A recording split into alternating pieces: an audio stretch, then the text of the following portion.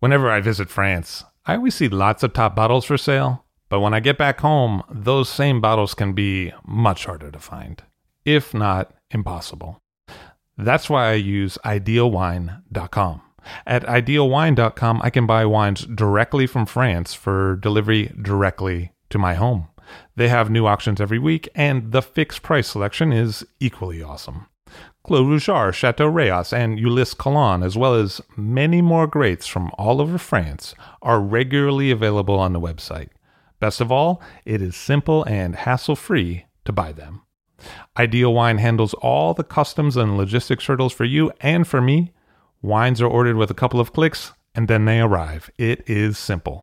Check out idealwine.com for more information. That's idealwine.com to find what you'd like to be drinking. I'll drink to that, where we get behind the scenes of the beverage business. I'm Levi Dalton. I'm Erin Scala. And here's our show today.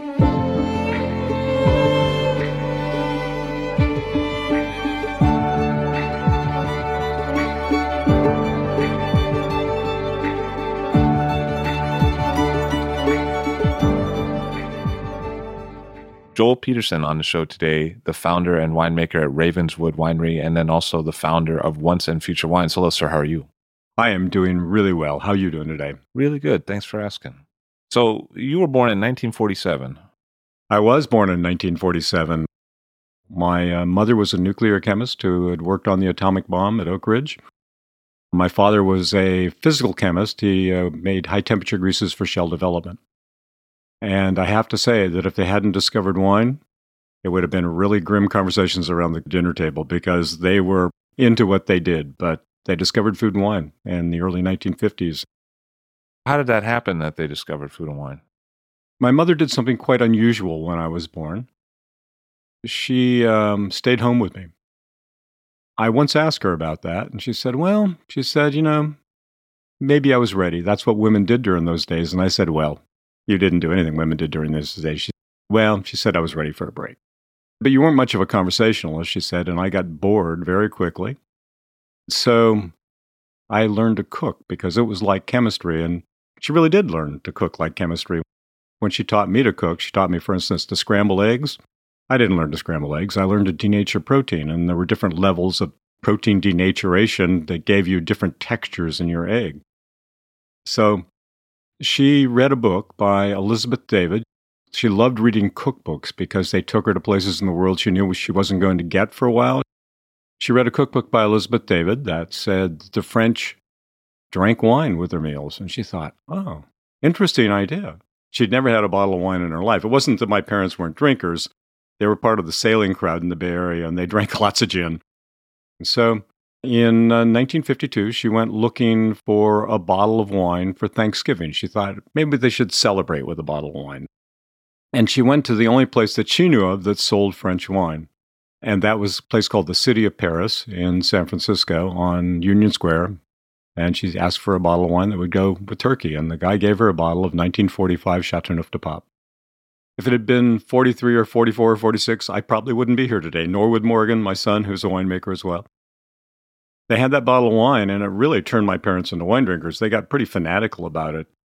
And that was really good for me as well. Not only was I surrounded by these people who love food and wine, but when I was 10 or so, about 1957, my father decided that he was going to write more about wine. And in writing about wine, he found out that wine was hard to describe. But he decided that a 10-year-old would have easier words for wine. He would do these big tastings on Friday nights. And so he'd open the bottles, he'd taste them all before the rest of the group got there. And he'd say, well, smell these wines with me. And so we smelled wines for the first couple of years. And I smelled Chardonnay. He'd say, what's it smell like? And I'd say, well, it smells a little like apples. And he'd say, what kind of apples? And I'd say, well, I have no idea. And he said, well, we'll figure it out. He'd go out and he'd buy different varieties of apples. He'd cut them up. He would put them into glasses, and we would smell apples until we could tell the difference between Northern Spy and Golden Delicious and Rome Beauty. So the next time that I tasted a Chardonnay, I could say that it smelled a little like Golden Delicious and maybe a little rancid butter, and there's some vanilla in there too. Every time I came up with something that was what he considered to be a basic word, he'd find the variation on it. So if I said spicy, he'd go out and, we'd smell cloves and anise and what have you. That's an incredible bonding experience with your dad. Yeah. And he wasn't exactly a baseball player. And so we didn't do sports together. I mean, what he loved to do was to go out without a wetsuit, go into the water off of Marin Coast, which is about 50 to 55 degrees, and pull abalone off rocks. And so my job was to throw out the crab nets and catch crabs and to build a fire on the beach and have the hot buttered rum ready for him when he got back with his limit of abalone, which was pretty amazing. You could just pick them off the rocks in those days.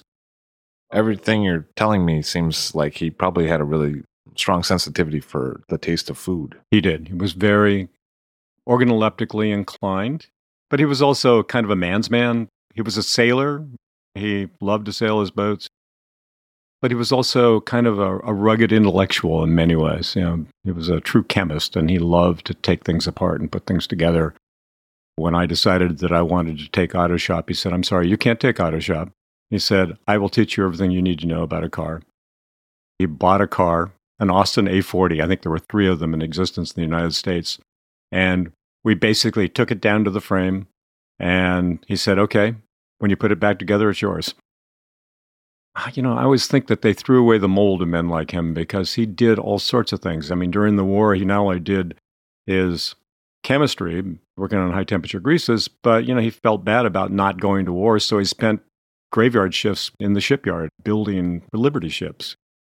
So he had this whole group of skills that were amazingly wide-ranging. When you add all that up and you figure he probably would have lived through Prohibition, I mean, he never did any home winemaking? Because that sounds like the guy who would have done home winemaking.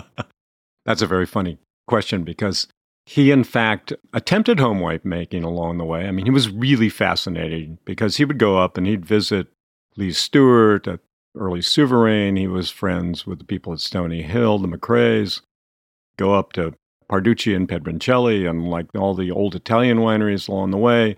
One of his favorite wineries was Nervo, where we'd stop on a regular basis before there was a highway that going up there. It was a long trip in a 1950 Oldsmobile. And he actually got Pinot Noir grapes one year, even though he didn't particularly like California Pinot Noir. And we made some wine. We helped him crush it, and it was all kind of in backyard stuff. It was so bad that he ultimately dumped it out before he even pressed it off.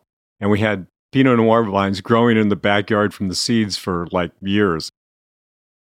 But he also got involved in other things. One of the things he did in 1966, he had tasted Mario Gemello's wine. It was the 1960 Diamond Jubilee Cabernet that Mario had stored in sort of large upright redwood tanks. The wine was delicious. It was really good. And he said, "Oh man, this would be so much better if it was aged in small French oak cooperage." But most people didn't really even know much about French oak cooperage in 1966. Mondavi was just getting into it. So he managed to convince Mario that he should put up 6 barrels of his 1966 vintage of the Cabernet in French oak. And he told Mario that if Mario didn't like it, he'd buy it all. We drank 1966 Cabernet for a really long time from Gemello. So your parents used to have dinners with Gerald Asher and Darryl Cordy and stuff, right? Oh, yeah. My parents, they were founding members of the Berkeley Wine and Food Society. Berkeley Wine and Food Society was put together by George Linton, who invited a group of, really doctors and lawyers and Indian chiefs of various sorts to join him. They were all East-based types. So you had people like Dottie Adamson, Belle Rhodes, Barney Rhodes' wife, my mother. It was like a giant competition. So they would have dinner parties. And part of the deal was that you had to put on a more interesting dinner party than your last dinner party, as it were. So, they'd bring in people like Harry Waugh and Michael Broadbent and lots of sort of luminaries in the wine business, mostly European luminaries of one variety.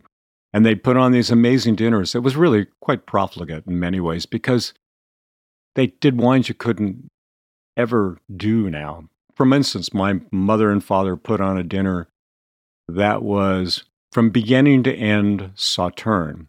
And my father picked the wines based on how dry they had gotten with age. So they started out with a 1911 Sauterne, I can't remember which one, that they served with the opening pâté. And they just moved through the dinner, getting slightly sweeter, moving the years up, hitting every great vintage of Sauterne. There were wines available that I got to taste that I'll never taste again.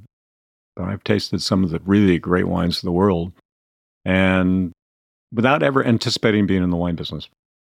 When I turned 18, I never assumed that I would be in the wine business, and I went off to school and ended up with a degree in immunology and biochemistry, and I worked in a laboratory at Mount Zion Hospital, stimulating lymphocytes and growing tumor cells and doing that kind of stuff.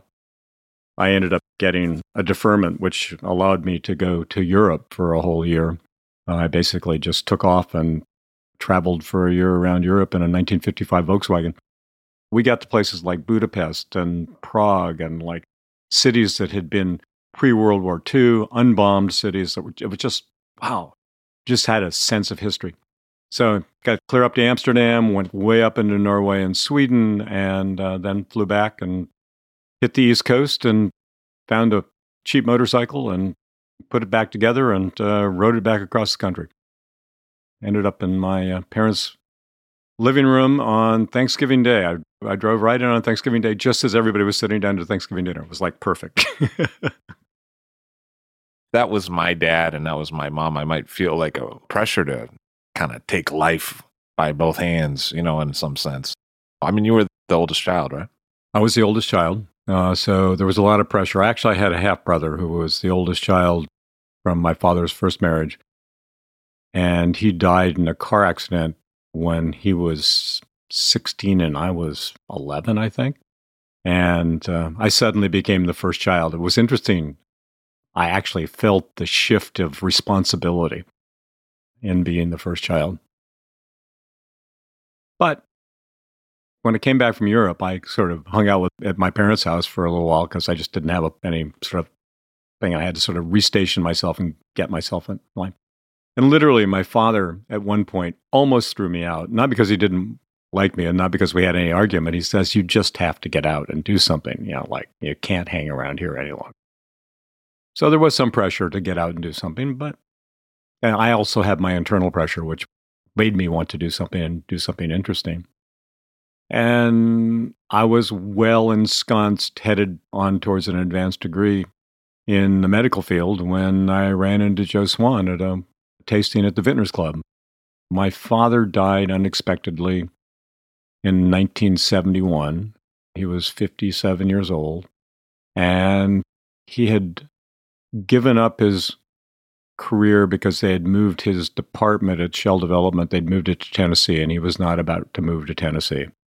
And so he began trying to make the wine business a real business, and he was trying to get licenses so he could sell wine and write about wine. And so he was along that route. But he'd also begun working with Jerry Draper, who was a businessman who ultimately bought a wine store and a distributorship. They had been friends. They started a group called the Vintners Club together. And the day before the Vintners Club was to start and have its first meeting, which was in San Francisco, my father died. So Jerry kindly gave me a membership of this club. There was no way I was going to afford what I thought was an astronomical initiation fee of $5,000. He basically said, in memory of your dad, I'm going to give you this membership and you can come to our Thursday evening tastings. And they did these really amazing tastings, like paired whites and paired reds. So they do 6 pairs. So you get 2 Pinot Noirs and 2 Cabernets and they could be from anywhere in the world. And I was sitting at a table with Joe Swan one night and I managed to not only match all the pairs, but I managed to name all the wines, and I got the vintage dates correct on 8 out of the 12. And Joe Swan said to me, "Do you do that on a regular basis?" And I said, "Tonight was a pretty good night." I said, "But I can do something like that most nights." And he said, "Can you teach me to do that?" I said, "Yeah, give me about 6 years and lots of wine." He said, "Well, I've got 6 years. He says, I've got an extra bedroom up in Forestville. And by the way, are you handy with tools? And I said, yeah. He said, well, I'm building this building. And so if you wanted to help me, I could use the help. So that began a relationship with Joseph Swan and his family. I would go up to his house on the weekends and all my vacations, and we built his steel building, and I helped him, sort of equip it. And I thought, okay, well, this is a chance to learn something about making wine. And he was planting a vineyard, so I learned about planting vineyards and training vines, and spent from 1972 until 1976 working with Joe in all my spare time. Still did my work at the hospital. How old was Joe at that time? He had retired, so he probably was in his early 60s. They retire you in the airlines when you're 55. And he'd been retired for some time by the time I met him. So I would say he's probably 62, 63 at the time. He was a tall, imposing man, had these piercing blue eyes and this chalk of white hair. I mean, he was a handsome man, and women couldn't resist him. He'd been married a number of times. He had a lot of kids, and I guess he couldn't resist women either. Works both ways, doesn't it? He was an artist, painter. He would do landscapes. He had a self-portrait of himself hanging in the living room. He loved wine. He loved food. He loved working in the vineyards. He'd been doing this for a long time. He ran into Andrei Chelichev somewhere early in his history. I'm not sure exactly how that happened, but at one point, Joe and I are doing a racking, and June comes down to the winery and she says, you got a call. And Joe says, I don't take calls when I'm working. Because he was like a pilot. He would start things in the beginning and he'd very carefully check things off. And you didn't stop a project until it was done. I mean, that was just his way. It was very systematic. And June said, I think you'll take this call. So he walked back up to the house and he came back and he said, okay, let's empty that last barrel and fill the lines with sulfur, and would you like to go to lunch with me? And I said, yeah, absolutely. But where are we going? He said, you'll find out. And, he never stopped things in the middle. I mean, this was it was so totally bizarre. So we got in his old panel truck and we headed out and we started going across Petrified Forest Road. And I said, we're going to Napa Valley? And he said, yeah, we're going to Napa Valley. And I said, well, where are we going to go? He says, you'll find out. So we go down Napa Valley and we get to Rutherford and we turn to the right across from Beaulieu. And I said, wait a minute, this is the road to the DePan's house. And he said, yes. And we pull up into the DePan's house, and waiting in the parking lot is Andre and Maynard Monahan, who was their marketing guy at the time. The DePan's, they were Andre's boss. They owned BV, and they would go back to France every year. And it turned out that these boys would raid the refrigerator when they left. And it appeared to me that the DePans had gotten wind of the fact that they were raiding the refrigerator, so they would stock the refrigerator. So they began unloading the refrigerator, and it was like foie gras and caviar and multiple different kinds of breads and cheeses. And Joe had brought wine, and BV was flowing like mad. And so sat around the table with, Andre and Joe, and talked and told stories. And it was, I was really a kid, and in a sense, I was in my mid-20s. I was totally wide-eyed. So basically, I got the tutelage of Joe Swan, but Andre came over to Joe's house quite frequently, and he acted as Joe's consultant. So I really ended up getting to know Andre fairly well and getting a lot of good information from him about sort of winemaking and philosophical thoughts about the wine business. So what were some of those?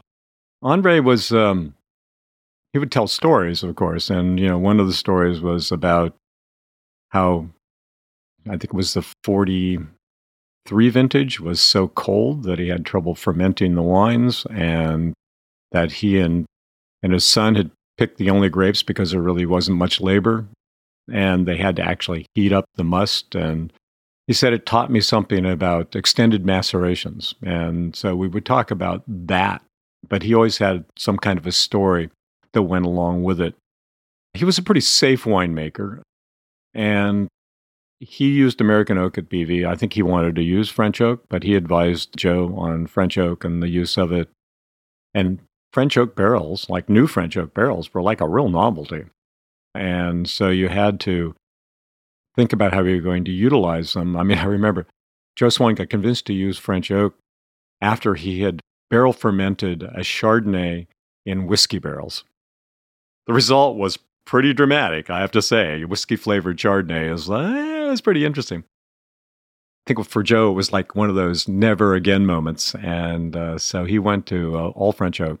But, you had to soak them up. You had to sort of get rid of the rough edges in the oak, in Joe's mind. Joe used things like gelatin fining, which I don't use, but he was very much about smoothing the wine out and making it balanced, as was Andre. So those were part of the things that were going on. And I think that Joe Swan got really well known for making Zinfandel, and as did Ridge. I mean, Ridge got really well known for making Zinfandel in about the same era. Joe Swan's first Zinfandel was 1968. Unbelievable wine, came from an old vineyard on his property. But I think they really were the core of the renaissance of Zinfandel. They didn't want to make Zinfandel. They wanted to make Cabernet in Ridge's case, and Joe wanted to make Pinot Noir.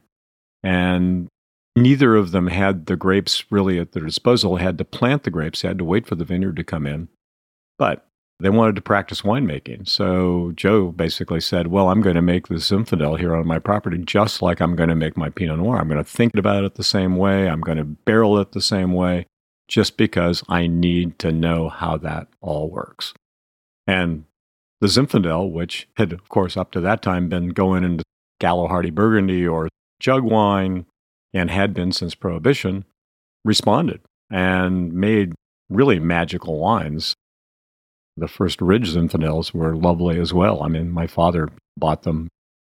I remember then they made Ridge Essence Zinfandels, which were sort of, the fermentation was stopped early, so they had some residual sugars to them. So they were a dessert wine, but they were really actually quite good, really interesting stuff. So they played with these wines in ways that they were going to make their finer wine. And that influenced me in ways that became more profound as time went on, because the wine was so good. And I thought, well, why aren't more people doing this? Why aren't people thinking about Zinfandel? And as I began investigating Zinfandel, I began thinking, wow, if you look at it, it has a trellising system, which is totally appropriate for the style of grape that it is. It's a bigger clustered grape, more Mediterranean. And so goblet or head pruning is exactly the right system for that. So the clusters don't sit on top of one another. It is dry farmed. Like how many dry farm vineyards are there in California now? Not many. And the crop levels were in that 2 to 2.5 tons an acre, which is kind of where they legislate in Europe for crop levels, depending on the region, it's slightly different. But the crop levels were at a level where you could make very high quality wine out of them. And I was like, wow, this is pretty amazing. You have all these elements, but nobody's doing it except for Ridge and Joe Swan. And so I basically jumped into the Zinfandel boat as a result of that. And Zinfandel was not expensive, and it was available, and some people were making it into white, and lots of it was going to Gallo, and there was an opening. Basically I found a niche. And I made first wines in 1976. I made 427 cases of wine. I made it at Swan. And I did not release those wines until 1979.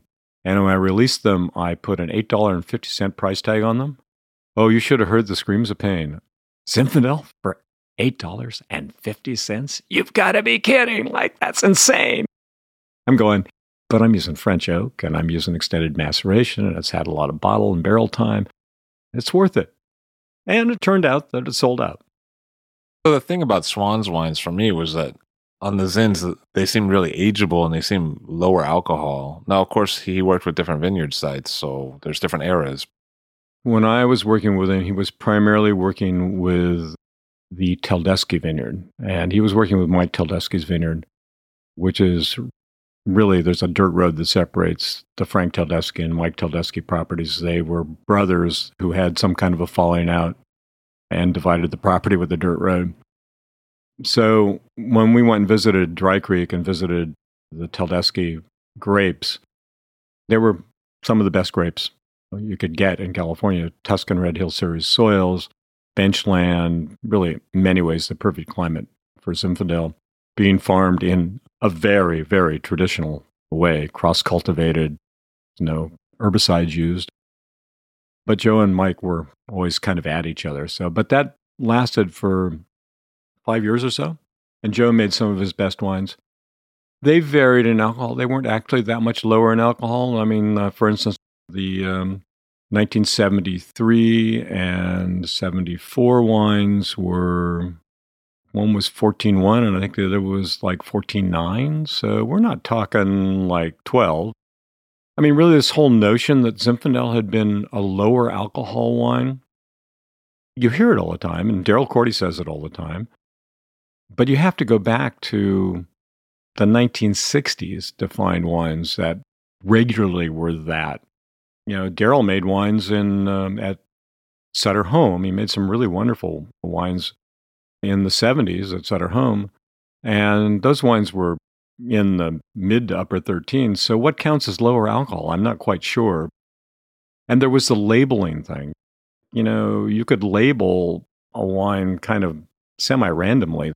The alcohol was not ever really true. So if you were an old line producer and you knew you were going to get checked, you definitely didn't want to label it above 14. In fact, there was this rumor you couldn't ferment above 14 because the yeast would die, and it wasn't possible. Therefore, it was the dessert wine, and it had gotten labeled as a dessert wine, so it was taxed like a dessert wine, where the tax was much higher.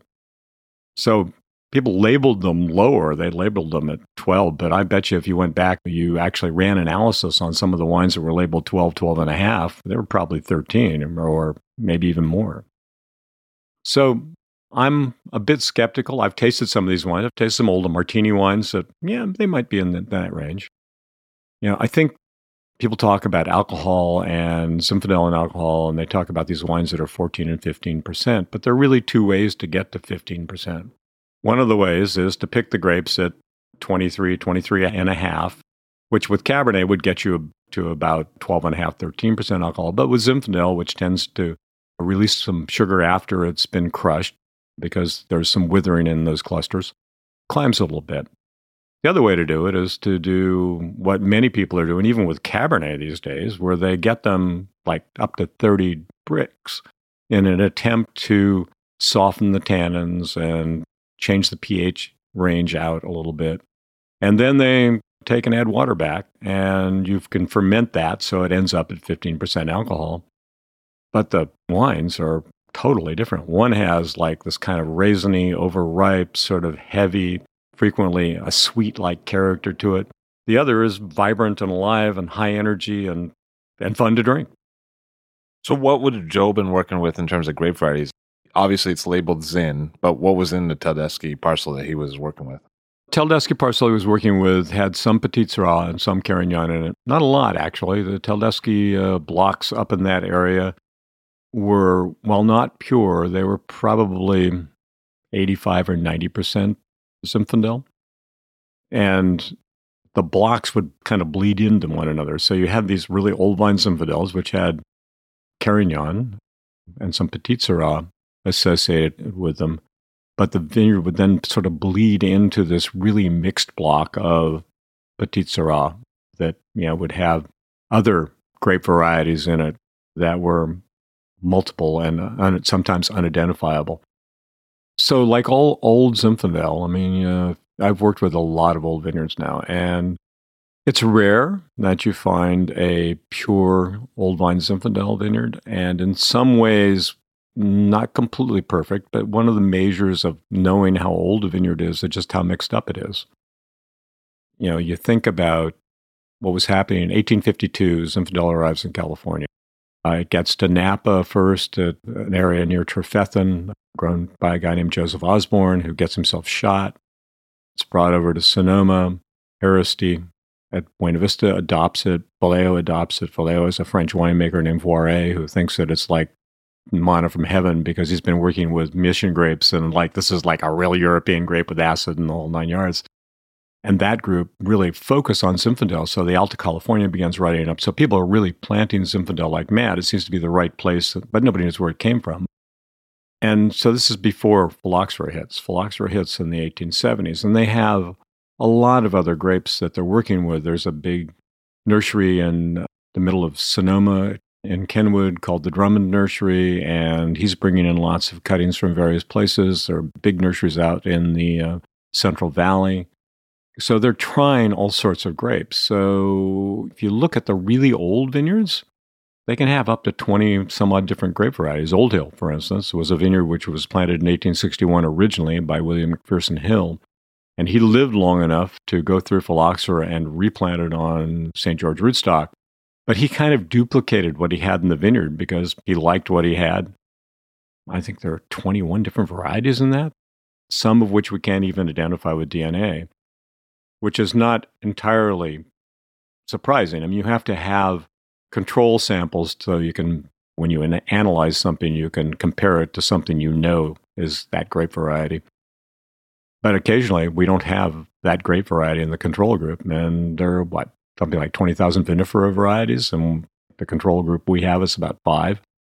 So you can see how there might be things there that had been brought in from God knows where. Heresty went to Europe and brought back hundreds of cuttings. Nobody knows where those cuttings went. There was a lot of material input into California, and those ended up in these old Zinfandel vineyards. After phylloxera hit, and when they replanted, the 3 grapes that are most commonly seen in these old Zinfandel vineyards were planted in the 1880s through the early 1900s is Petit Syrah, Carignan, and Alicante Bochet. And each one of those grapes serves a purpose. So if you happen to be in the Russian River, where you don't usually get great color in the Zinfandel, you'll find that there's more Alicante Bochet planted out there because it's the grape that gives you color. It's one of the few red juice grapes in California. You need acid, like in Dry Creek, Carignan's your friend because it gives you plenty of acid. And if you need tannin and pepper and maybe a little more color, Petit Syrah is also your friend. In Sonoma Valley and places like that, you see a little bit more Petit Syrah. And so you need all those things to make balanced wine. So what the tradition was to pick them all together and co-ferment them. And co-fermentation creates a chemistry within the tank, which is different than you get when you blend separate varieties afterwards. So the anthocyanins and tannins all come together and work as a unit. The Carignan will be a little less ripe than everything else, so the acid will be higher, so it keeps the pH lower. The Zinfandel will be a little riper than everything else, and so it pushes the sugar, but it also pulls the pH down a little bit. So you got the acid from the Carignan taking care of that. But the skins are relatively thin on Zinfandel. It doesn't always have the tannin that grabs onto the color and stabilizes the wine. So Petit Syrah is your friend there. And then you always have this massive anthocyanin hit from the Alicante, depending on where you are. So Joe used to do open top ferments with native yeast and do hand punch downs, right? Joe did open top ferments. He did hand punch downs. He would go out in the middle of the night and punch down. We'd stand on little boards over the fermenters. The fermenters were gigantic. I mean, they were like 5-ton fermenters or so, but he had fairly wide fermenters, and so there was a lot of space. I suppose if you had fallen into one, you could have killed yourself, but you probably wouldn't have gone in over your head unless you landed on your head. He did not use native yeast. Joe actually inoculated because Andre didn't believe in using a native yeast. He was very much about control. And in fact, Joe inoculated a malolactic as well. I, on the other hand, had read about native yeast fermentations and knew that that's what they did in Europe for the most part. And I said, there's really no reason you can't do that here. And so my first wines were totally native yeast fermentations. And I've continued to do that. I mean, Ravenswood obviously grew to be a very large winery, but the vast majority of our fermentations, unless we get a stuck fermentation, are native yeast fermentations. So, or indigenous yeast fermentations is probably the correct term to use, because you never really know what's in that fermenter. I worked with a microbiologist who was old school and would do biochemicals on the various strains of yeast in the ferment so he could actually tell them apart. And he found that there were usually 3 or 4 dominant yeasts within a fermenter that were the dominant yeast at a different point in the fermentation. So there was one early, there was one in the middle, there was one late. So as the changing conditions of the fermenter, more alcohol, more heat versus more sugar, cooler temperatures, were optimal for a particular yeast. They'd take over and do it. And those yeasts in different fermenters were usually different. There was always within the fermenter some yeasts that were similar or the same. We know that wineries are contaminated with yeast, so it's likely that those are the house yeast. Occasionally, the house yeast would come to dominate the ferment, but it's just part of the nature of fermentation. And so if you actually are using native yeast fermentation, your chances of developing a more place-based flavor in your wine is better. Some people would argue that that's worse, but I have had very good experience with indigenous yeast fermentation, so I'm a proponent, if you will. I worked with Dr. David Mills, who does a lot of work on microbiome. Study of microbiome now allows you, PCR allows you to look at mixed flora masses. So they started using it on gut flora, for instance. What is in your gut, and all these little organisms. Turns out there are things you never knew were there. Well, it turns out in fermentations, it's true also. So there's a range of fungi and bacteria, yeast being a fungi, by the way, that you see in fermentations. You have to wonder what some of them do, what they provide. But every vineyard has a fingerprint. Every vineyard is different than every other vineyard. It turns out there are some yeasts that occur more often in Zinfandel than they do in Cabernet or Chardonnay, and some more in Cabernet than Zinfandel or Chardonnay, etc. And that there's a regional microbiome. So Napa Valley's microbiome is somewhat different than Russian River Valley's microbiome, which is not entirely surprising because, these are vegetative forms, and in fact, they're influenced by the climate as well. So Joswan did not use indigenous yeast, although I have to say, that while he inoculated, he did it relatively late after he'd let the wine sit on the skins for a while, and he did sulfur his wines, but he sprinkled the sulfur on the top, and then he'd ultimately punch it in. But I always wondered whether that was really effective. So he could have been getting indigenous yeast fermentation. I do know of people that have done studies where they have shown that even people who inoculate frequently, the dominant yeast is not the one they inoculated with. So it is possible that he was using native yeast fermentations and just didn't know it. But that wasn't his style. And he would he'd press the wine off. He'd be very careful about free run versus pressed juice. In terms of separating them. Separating them, yeah. But there was not very much press. He was a bit parsimonious as well.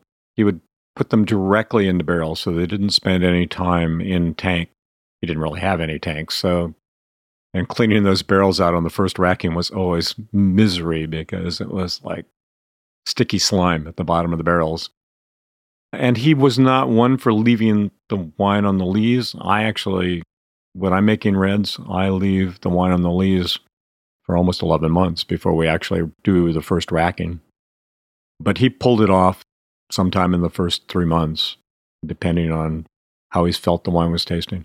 And then he would wash all the barrels and go through the cycle again. And he kept his wine about 16 months in the barrel. And he would rack it periodically, every 3 to 6 months, depending on what the wine was and what he was trying to do. And then he bottled everything by hand. That was pretty amazing. He had this little hand bottle. We would sit in the winery, and it was like a 5 or 6 spout bottler, and he'd bottle a barrel at a time.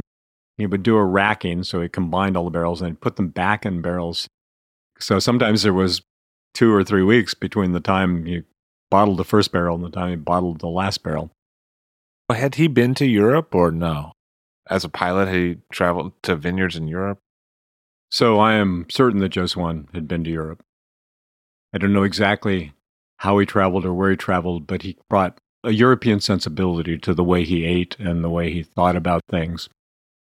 And he brought back material from Burgundy for a Chardonnay and Pinot Noir. Almost certainly a suitcase clone. It's hard to know where that came from. There are lots of stories about that. I can't even weigh in on it, but it was one of the famous vineyards of Burgundy. And he'd done this early in his flight career.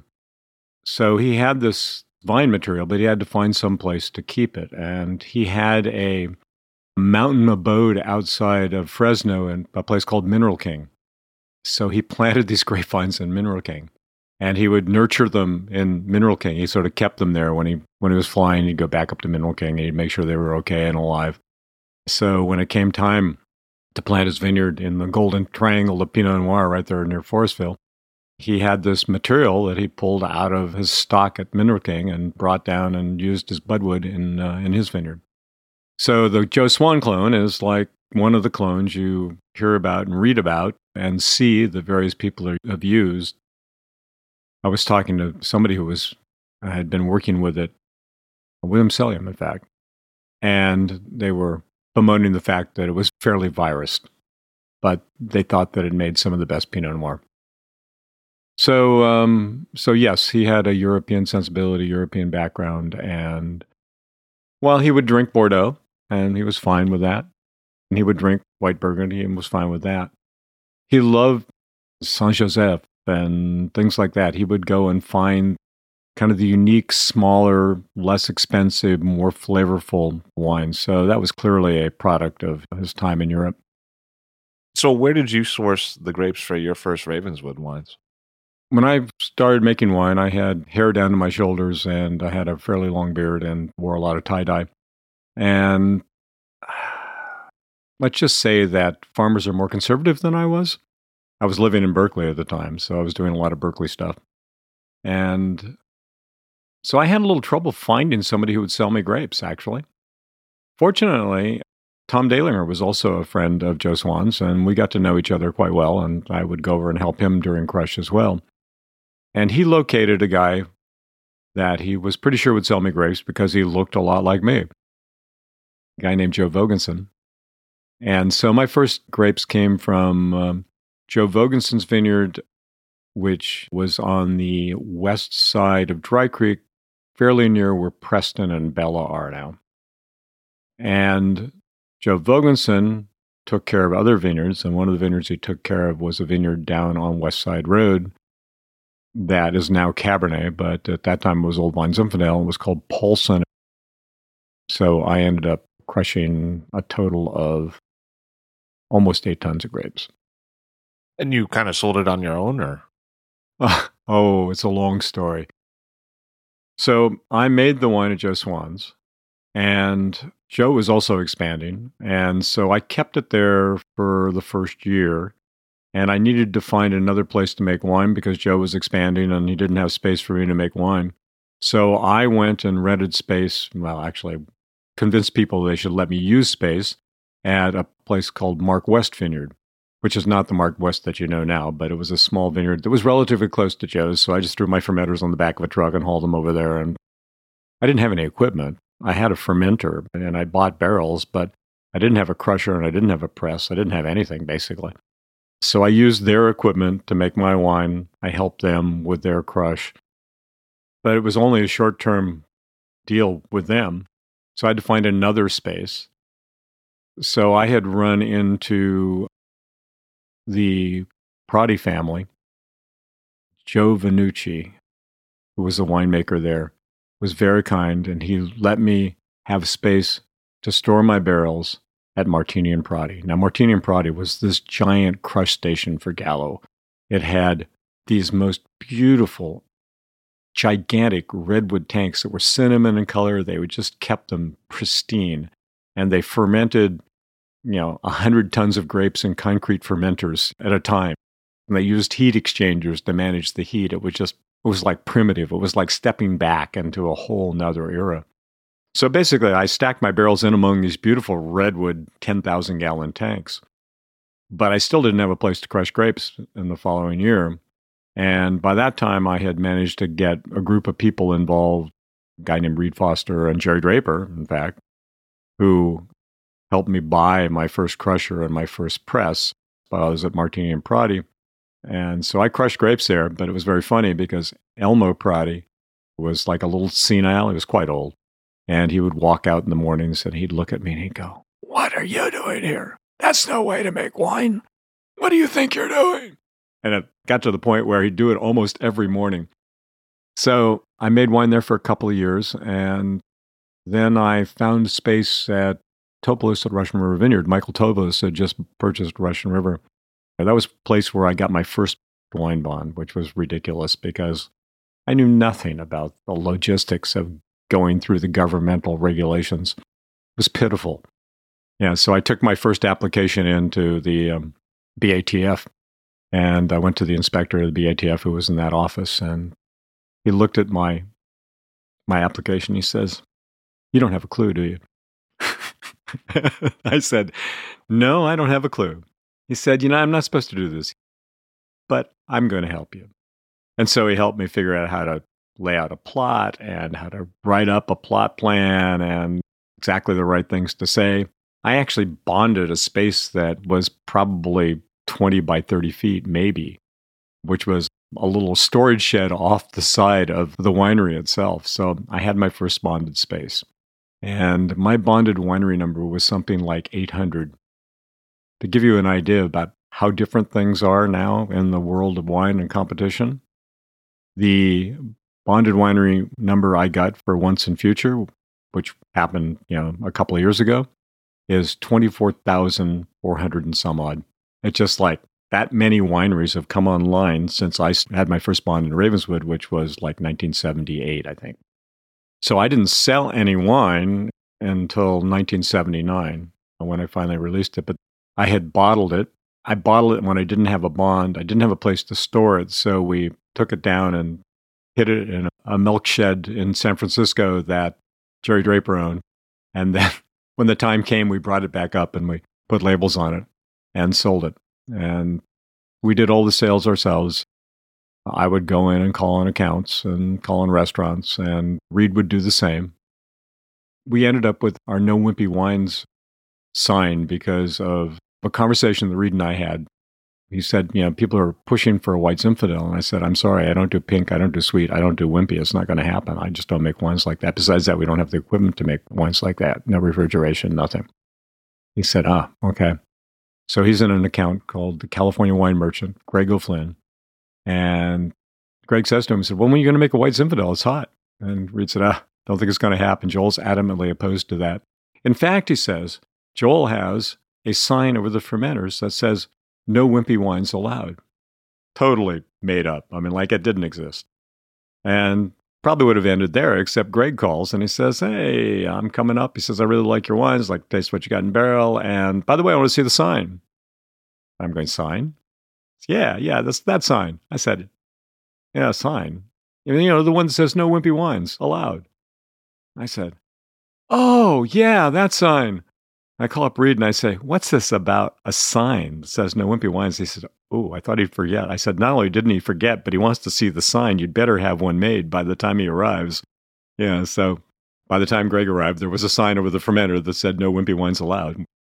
And that started the whole no wimpy wines thing, which for us was a real way to make ourselves stand out from the crowd and to make our wines more recognizable and to sort of separate us from white Zinfandel, which was a phenomenon and a problem at the time. It was not about making big wines. It was about making wines that were exactly what they were supposed to be. I like to use the example of Baryshnikov. He's a ballet dancer. You talk about a man being a ballet dancer, you might think he was a little wimpy. Yeah, Baryshnikov, he's not wimpy. He's got muscles and he's as athletic as you can possibly imagine.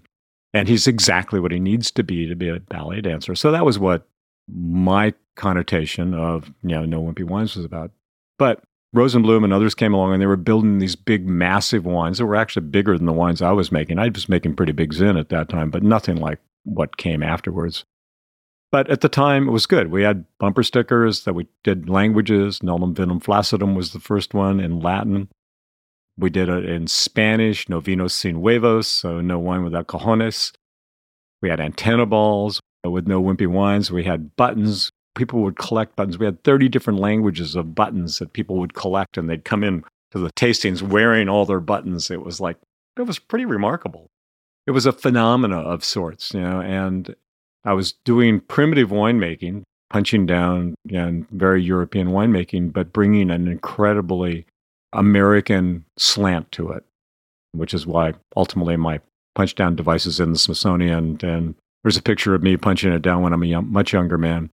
Did you ever hear about the albino salmon story? No. So the guy has white salmon and he's trying to sell it.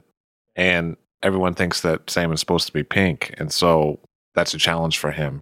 So he puts up a sign that says, white salmon guaranteed not to turn pink. So he turns it around. Yes, makes it seem exactly. like a quality as opposed to a defect. When I think of that story, I often think of you because you're also like the guy who refused to make pink. I refused to make pink. Absolutely. I've had funny episodes. I was doing a tasting, probably in the early 80s down in Houston, Texas. And it was kind of a high-profile event, and people were going around tasting. And this young woman comes to the table, and she says, I'd like to taste your Zinfandel. And so I poured her glasses in, and she said, this isn't Zinfandel. And I said, yes, it's Zinfandel. I made it. I used the grapes. And she said, no, it can't be Zinfandel. It's the wrong color. She says, this is fraudulent. You're adding food color to it. I said, no, I swear this is Zinfandel. Just try it and tell me whether you like it. And so she huffs off with a glass of wine. She's out with her friends. And you can see her, she's kind of gesticulating and going, oh man, this guy's a fraud. What's he trying to pull off here? And her friends are probably a little more knowledgeable. And so they're like, that guy's in the Smithsonian, actually. No, that was way before that. I'm just kidding. I'm kidding. And so she comes back a little while later and she says, I'm sorry. My friends informed me that it is actually a red grape. And I like your Zinfandel. So Ravenswood, it's amazing that it started so small and became so huge. The arc of your career is incredible. Most people just don't do it that way. Most people, if they sell the winery, they leave. And you became like a winemaker for Constellation. So you started with this bonded shack, basically, and no equipment. And then you go up to 800,000 cases a year. Wasn't that fast? It wasn't like it was the next day. I mean, it was like a slow and painful kind of thing. I worked a second job. I ended up having Morgan in 1981, and I had already married a woman who had a 7-year-old daughter. So I had kids, and I had to keep that going. And so I worked at the Sonoma Valley Hospital and ran the clinical laboratory on the nights and at weekends. So that allowed me some time to make wine during the day. And Martini and Prati was not my last stop. The next stop was the steel building at the end of Dead Man's Curve, on the San Giacomo property. It was leased by a man named George Weiner. And I like to refer to this space as the former gourmet toilet seat shop because George made oak toilet seats and oak toilet paper rolls. And they were very hot during that period of time. Oak decor was like it, like if you could have an oak toilet seat, you were like sitting pretty. And he had to take the steel building and spray the inside with recycled newspapers because the planers were so noisy, they were deafening, and so the newspaper would absorb it. But it turned out to be pretty good insulation. So for me, it was like, wow, I mean, I'm in the town of Sonoma. This is in the town of Sonoma. I actually had a short flirtation with Emeryville as well, but we won't go there. That was totally illegal. And found out that George's landlords were the San Giacomos. And when George terminated his lease, I ended up leasing from the San Giacomos. And their family actually started out, Vittorio came over from Italy, and he was one of the founding people for Sunset Scavenger, which was the garbage collector for San Francisco. Still is. And as Sunset got bigger, he ultimately sold his share in Sunset and came to Sonoma because he wanted to be a farmer, which is what he'd been formerly, and planted pears as the primary crop because there was a big Del Monte plant that was relatively close in Cordelia. And he grew pears and he built his family, and he had 3 boys and a daughter, Lorraine, Ange, Buck, and Bob, who ultimately went into the business with him. Lorraine actually became a nurse, and she kind of took care of the their parents in their old age. But, these boys, when I met them, would have lunch every day with their parents.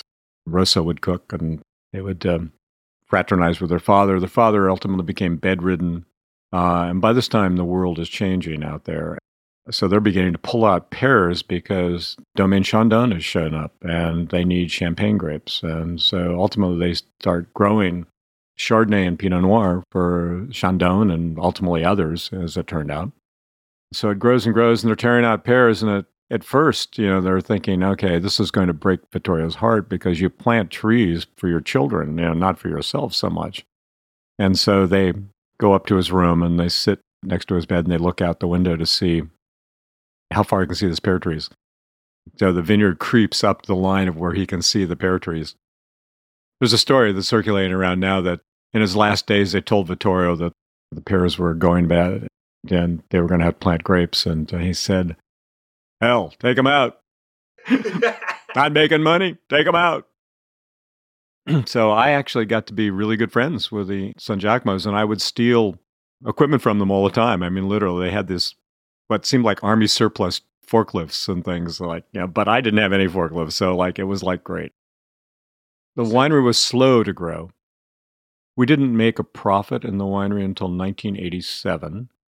And I had just about 1983 had made my first vintner's blend. And it was an attempt to have a cash flow wine, an attempt to have that kind of white Zinfandel without doing white Zinfandel, a white wine without having to do Chardonnay or some other grape variety that you needed a lot of equipment for, because I just didn't have a lot of equipment and couldn't afford it. So I began this kind of concept of, okay, there are grapes out there that are a lot less expensive, Lodi, Amador, Mendocino, that are pretty good. There is a way to make wine in higher volumes, but still using French oak, still using native yeast fermentations. So you make a lighter style wine, and you keep it in the oak a shorter period of time, so it stays in barrel for 10 months instead of 18 months.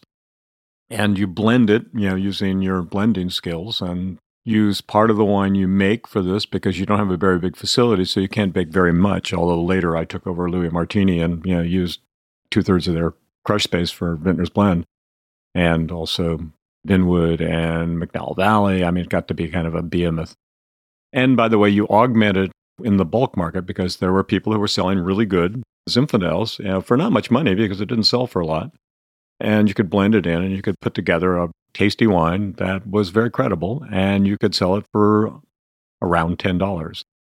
And I thought, this isn't going to go anywhere. Until one day Costco showed up.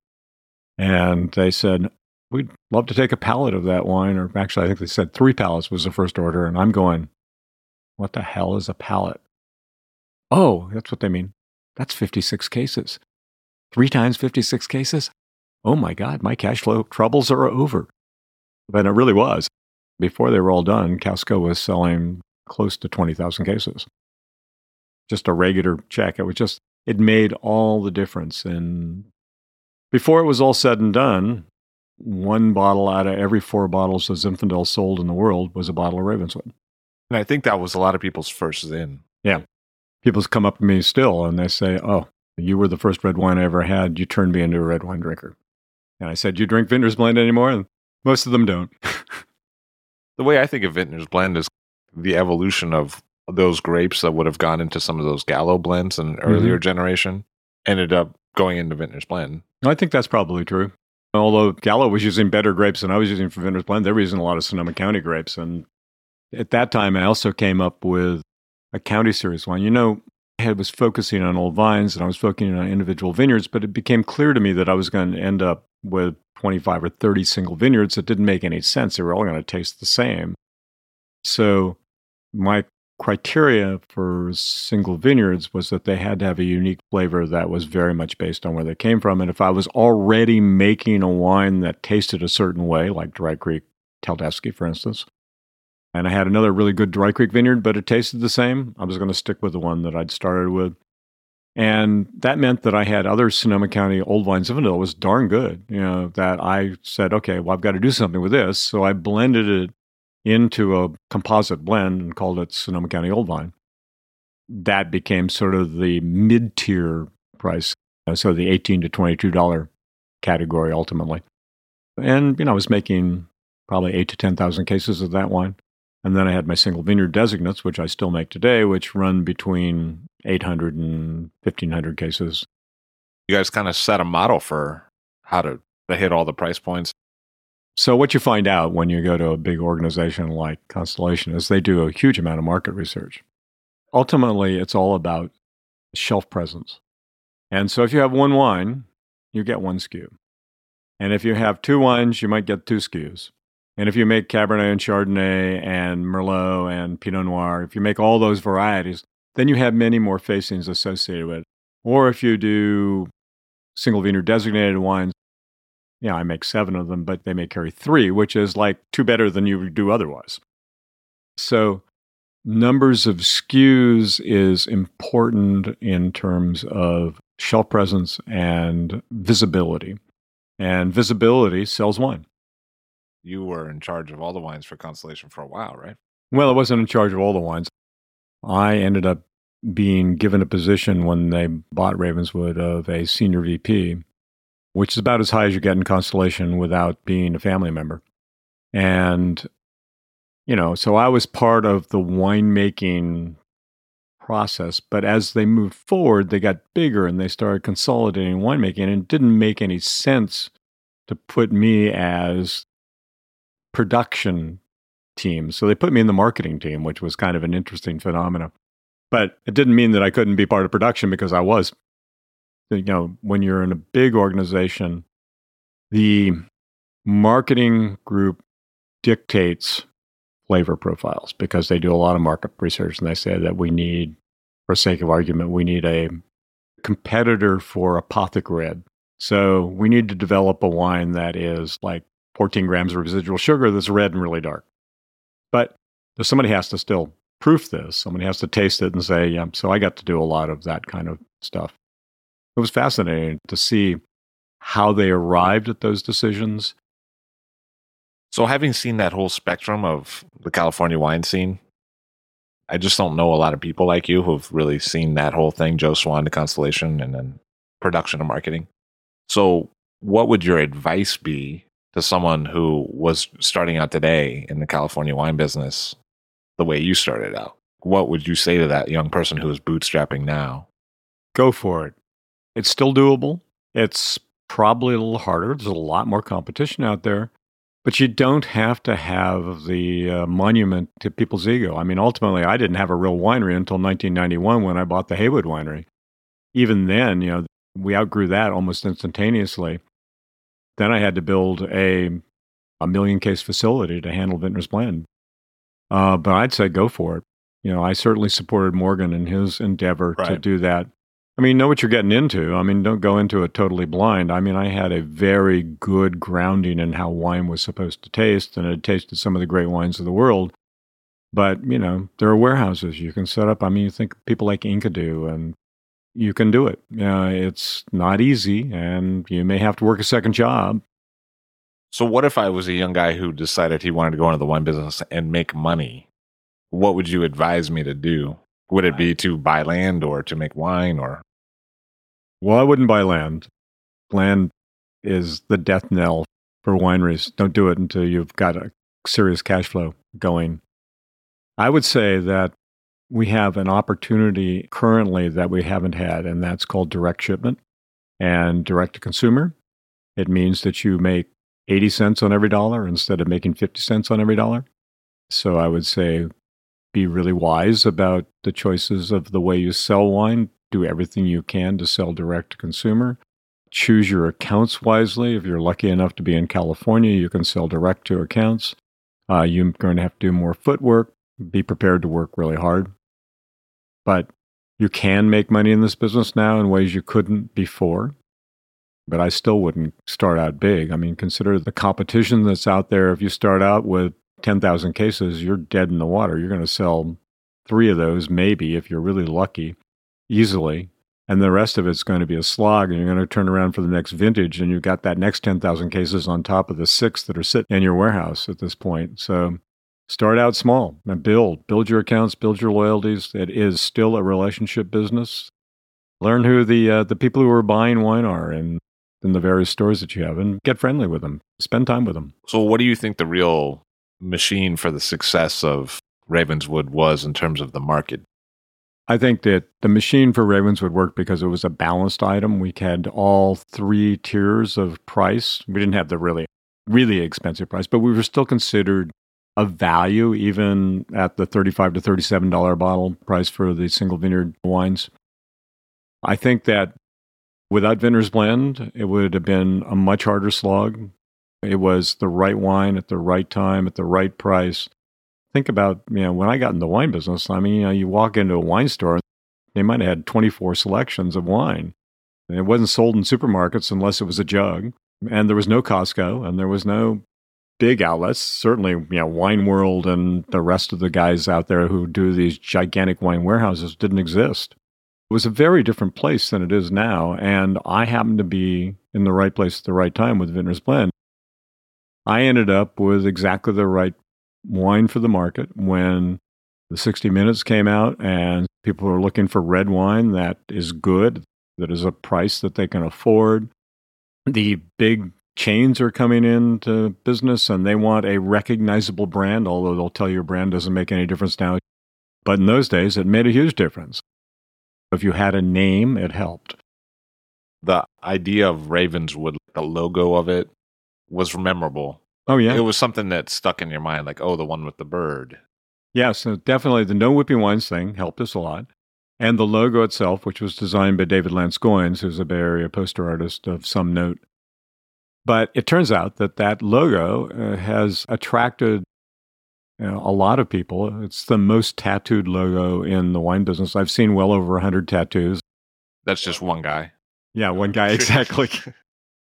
I've seen a woman in Texas named Misty who had it tattooed around her belly button in orange and green, which was pretty amazing. I was at a tasting in Sonoma County. It was a tuxedo tasting. It was the Harvest Festival. And I just won a big award, and people were streaming up to my table. And this young woman comes up to the table, and she says, so are you the Ravenswood owner? I said, yeah. And she said, well, I've got something I want to show you. And I said, really?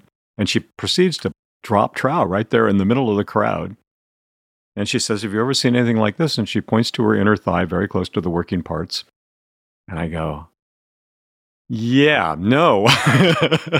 And Ravenswood logo was tattooed on her inner thigh. And I went, whoa, this is crazy. And she said, my boyfriend's a tattoo artist, and he was out to dinner with me and had a bottle of your wine. And she said, I just loved the label. It was so naturalistic. I told him that that's what I wanted for my tattoo. So I go home and don't say much about it. And not much later, a newspaper article shows up. The headline banner is Tattoos as Body Art with this woman's inner thigh in a yellow bikini on the front page. And my wife basically says, do you know this woman? Have you ever seen this tattoo? Why does she have your logo on her inner thigh? Now, really, there are no right answers to any of those questions. It turns out that tattoo artists will frequently do a tattoo for somebody, and then they will put it into their tattoo book for tattoos that they've done. So they'll show it off. So people will go through and say, oh, I really like that. I'm going to have that. So sometimes they'll get the tattoo without knowing it's the Ravenswood logo. But for the most part, they do. Must be shocking to them when they go to Costco. That's like and see their tattoo. A lot of rap songs in the 90s. I didn't realize that they were samples from the 70s. You know what I mean? And then I would hear the original, and I'd be like, wait a second. This is Diana Ross. I didn't know that. So I think one of the things that you really had an amazing perspective on over the course of your career is just some of the great vineyards of California for Zinfandel and other field blends. And what would some of those be? I mean, you already talked about Old Hill and Tedeschi, but are there others that really come to mind? There are definitely others. Many of the old vine vineyards that exist because they were so good that they didn't get pulled out, even though there sometimes was a weak market for those grapes. And the ones that remain were the ones that were kind of planted in the best and most amazing locations. So I could run down a list. There are several. So at the top of that list is probably Monte Rosso, which is a vineyard that was planted in the late 1800s by Emmanuel Goldstein, who had a store in San Francisco where he wanted to sell wine. I can't even imagine like up on this hill. It's 1,400 feet in elevation above the Sonoma Valley in this beautiful red soil, hence Monte Rosso. And it's got, honestly, amazing Zinfandel. I know nobody who has ever made a bad wine out of that. The vines are like hydra. They're like amazing. The clusters are unexpectedly large. You know, as you'd say, oh, this isn't going to make very good wine, but it turns out that it totally fools you. Just below that, down in the valley, is the vineyard that Morgan and I own, which is Bedrock, which was the old Madrone vineyard, which has been around for a very long time, an 1888 planting. That's a mixed vineyard. And Monte Rosso has these really high-tone flavors with just a little bit of orange blossom in them and a spicy tone. Bedrock has more base notes, but it's also got this baking spice character and this like long drawn-out tannin that is almost like a northern Italian wine might have. And, you know, then, of course, we talked about Old Hill, which is a totally remarkable and unique vineyard, 1885 planting, very mixed, dry farm. Dry farming is practiced in most of these vineyards, which is really important. And if you move up Sonoma Valley, you run into Pagani, which is clearly, I mean, anybody who's ever had a Pagani finds it memorable. There's a fair amount of Alicante in there, so it really demands your attention in terms of the color and the kind of big berry flavors. There's Vineyard 1869, which is Amador County, which is what we used to know as Grand Père. But Grand Père, the name has gotten sort of bastardized with people planting young vineyards using Grand Père wood and calling it Grand Père. But the original vineyard is now called 1869, and Scott Harvey makes it. And it produces such completely precisely pristine Amador County wine that it's like you just have to say, okay, if there is a first growth vineyard in Amador County, this is it, because it's emblematic of what can be done there when it's done well. Then there's Contra Costa County and the Evangelo Vineyard in Contra Costa County, which everybody who's ever used it has made a remarkable wine. It's all planted in these deep sandy soils. It's on its own roots. And so you get a uniqueness about it. Whether the uniqueness has to do with the sand or whether it's the roots, who knows? So those are some of the vineyards that continue to produce. And I'm talking old vines here. I mean, if we want to go to Cabernet, that's a whole other thing. But that's some more recent development. But I tend to look back more often than I look forward, in part because those are the vines I've worked with for a very long time. That's a diverse set of vineyards in different parts of California with different soil types and different exposures. But do you see a commonality to what makes a great Zinfandel and Friends vineyard? The thing about Zinfandel is that I like to refer to it as the chameleon grape. It tends to adapt very nicely, which is probably why it was very popular in California. And it's adapted by the secondary grapes that are planted with it, so you can adjust the blend within your vineyard to make it perfect for the location. So a great Zinfandel vineyard is totally about the place that it comes from. It has balance. It tends not to get overripe because you lose the character of the vineyard and the place. It holds its color and it holds its acidity really well. And not only does it taste good and has fruit that's very definitive early, but it's also got some secondary spice characteristics associated with it. And it will evolve with time. So if you taste it when it's 10 or 15 or 20 years old, you're still going, wow, it has the wow factor. What do you think about where Zinfandel is today? You said it's the chameleon grape in terms of sight, but it seems like it's been the chameleon grape in terms of the market too. And you were one of the founders of Zap, and you've been very associated with Zinfandel. And as I mentioned, probably most people's first Zinfandel was one of yours. And so what do you think about Zin today? Well, I think Zin for a while lost its way, although it's lost its way several times. I keep a framed article on my office wall. It was an article written by Frank Pryal in 1973, and the title is Zinfandel, Beloved No More. So we've had several ups and downs with Zinfandel, and you have the rage grapes that come through. So Merlot was the rage grape for a while until it fell apart because of a movie. And Pinot Noir is the rage grape now, and Cabernet has done that in terms of reds. And Zinfandel has kind of always been there. It's been the stalwart. It's always been there to service California in good times and bad, whether that was the crash of the late 1800s or whether that was Prohibition. So it will continue to be there. And I think that what's happening right now is different in the world of Zinfandel because you have a number of really talented young winemakers. Morgan, Mike Officer would be happy if I called him a young winemaker. Tegan and others who really have adopted this grape and are doing really remarkable things with it. And they're selling more of those wines online. So if you look at the latest data, the fastest growing grape online at the moment is Zinfandel.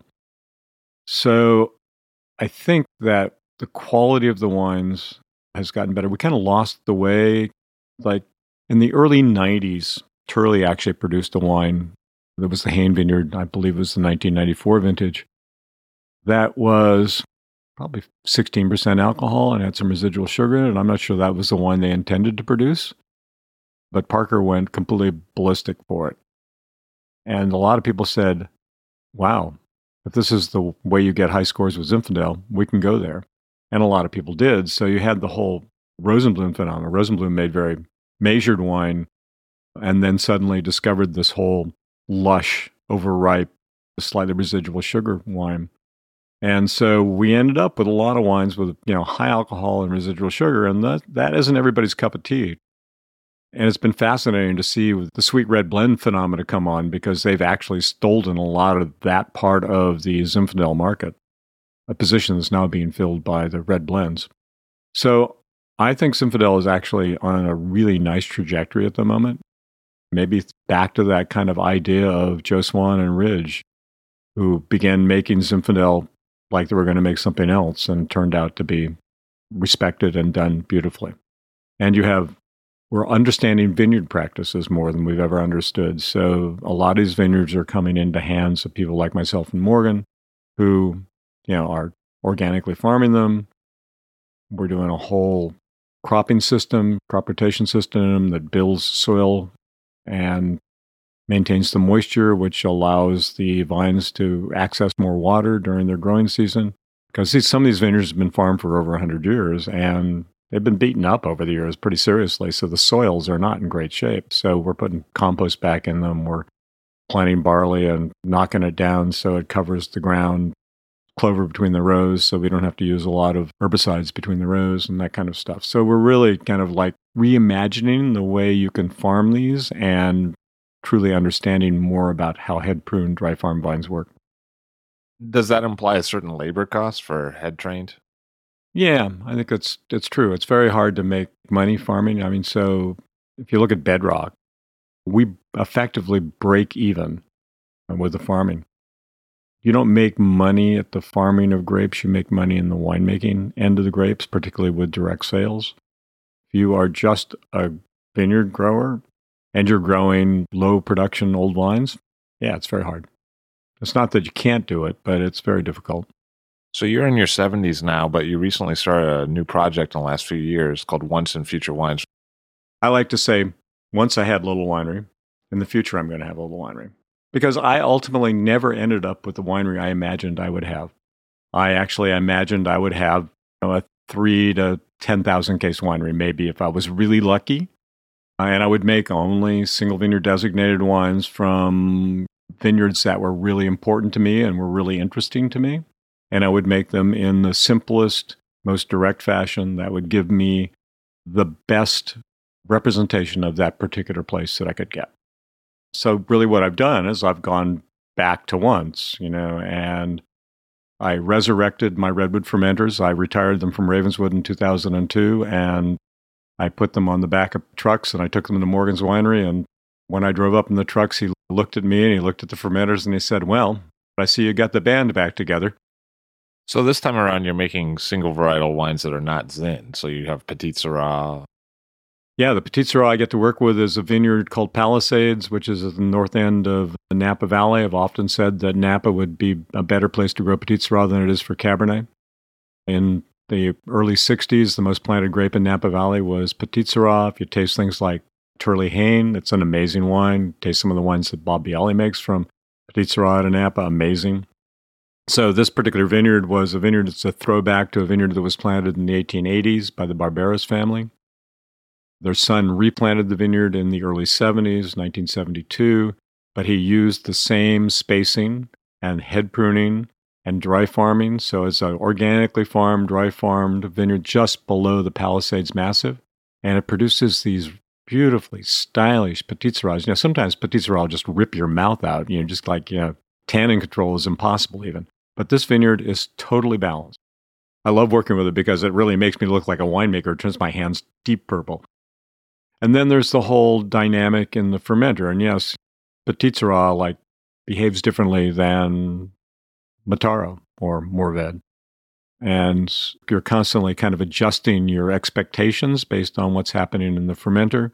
And then you have to adjust your expectations in terms of the kind of oaking you use. Sometimes you use more, sometimes you use less, sometimes you use one barrel maker, sometimes you use another, because the compatibilities, at least in terms of your own artistic mental set, because it really is an academic artistic endeavor at the end of the day.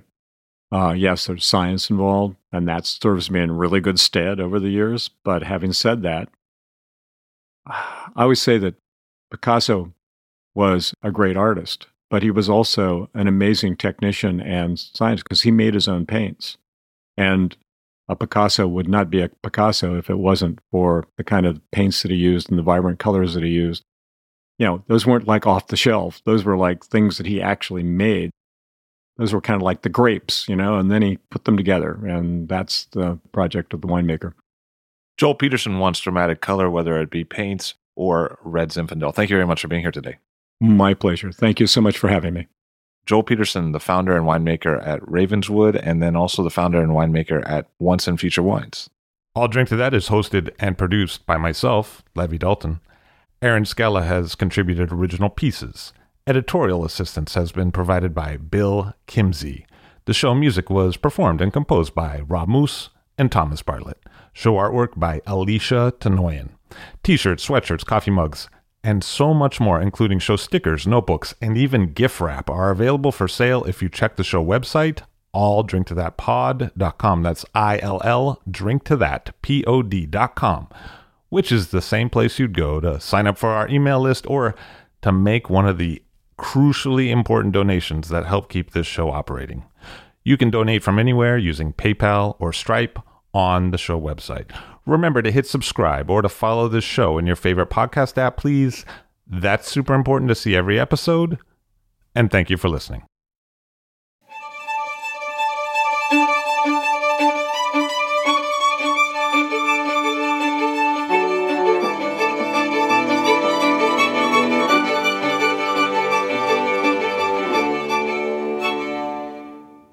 This episode was made possible by the Sonoma County Vintners, the leading voice of Sonoma County wine, dedicated to raising awareness of Sonoma County as one of the world's premier wine regions. Visit sonomawine.com for more information. That's sonomawine.com for more information. And about the time that I was working with Joe Swan, this country and western rock musician showed up whose name was Sandy Lynch.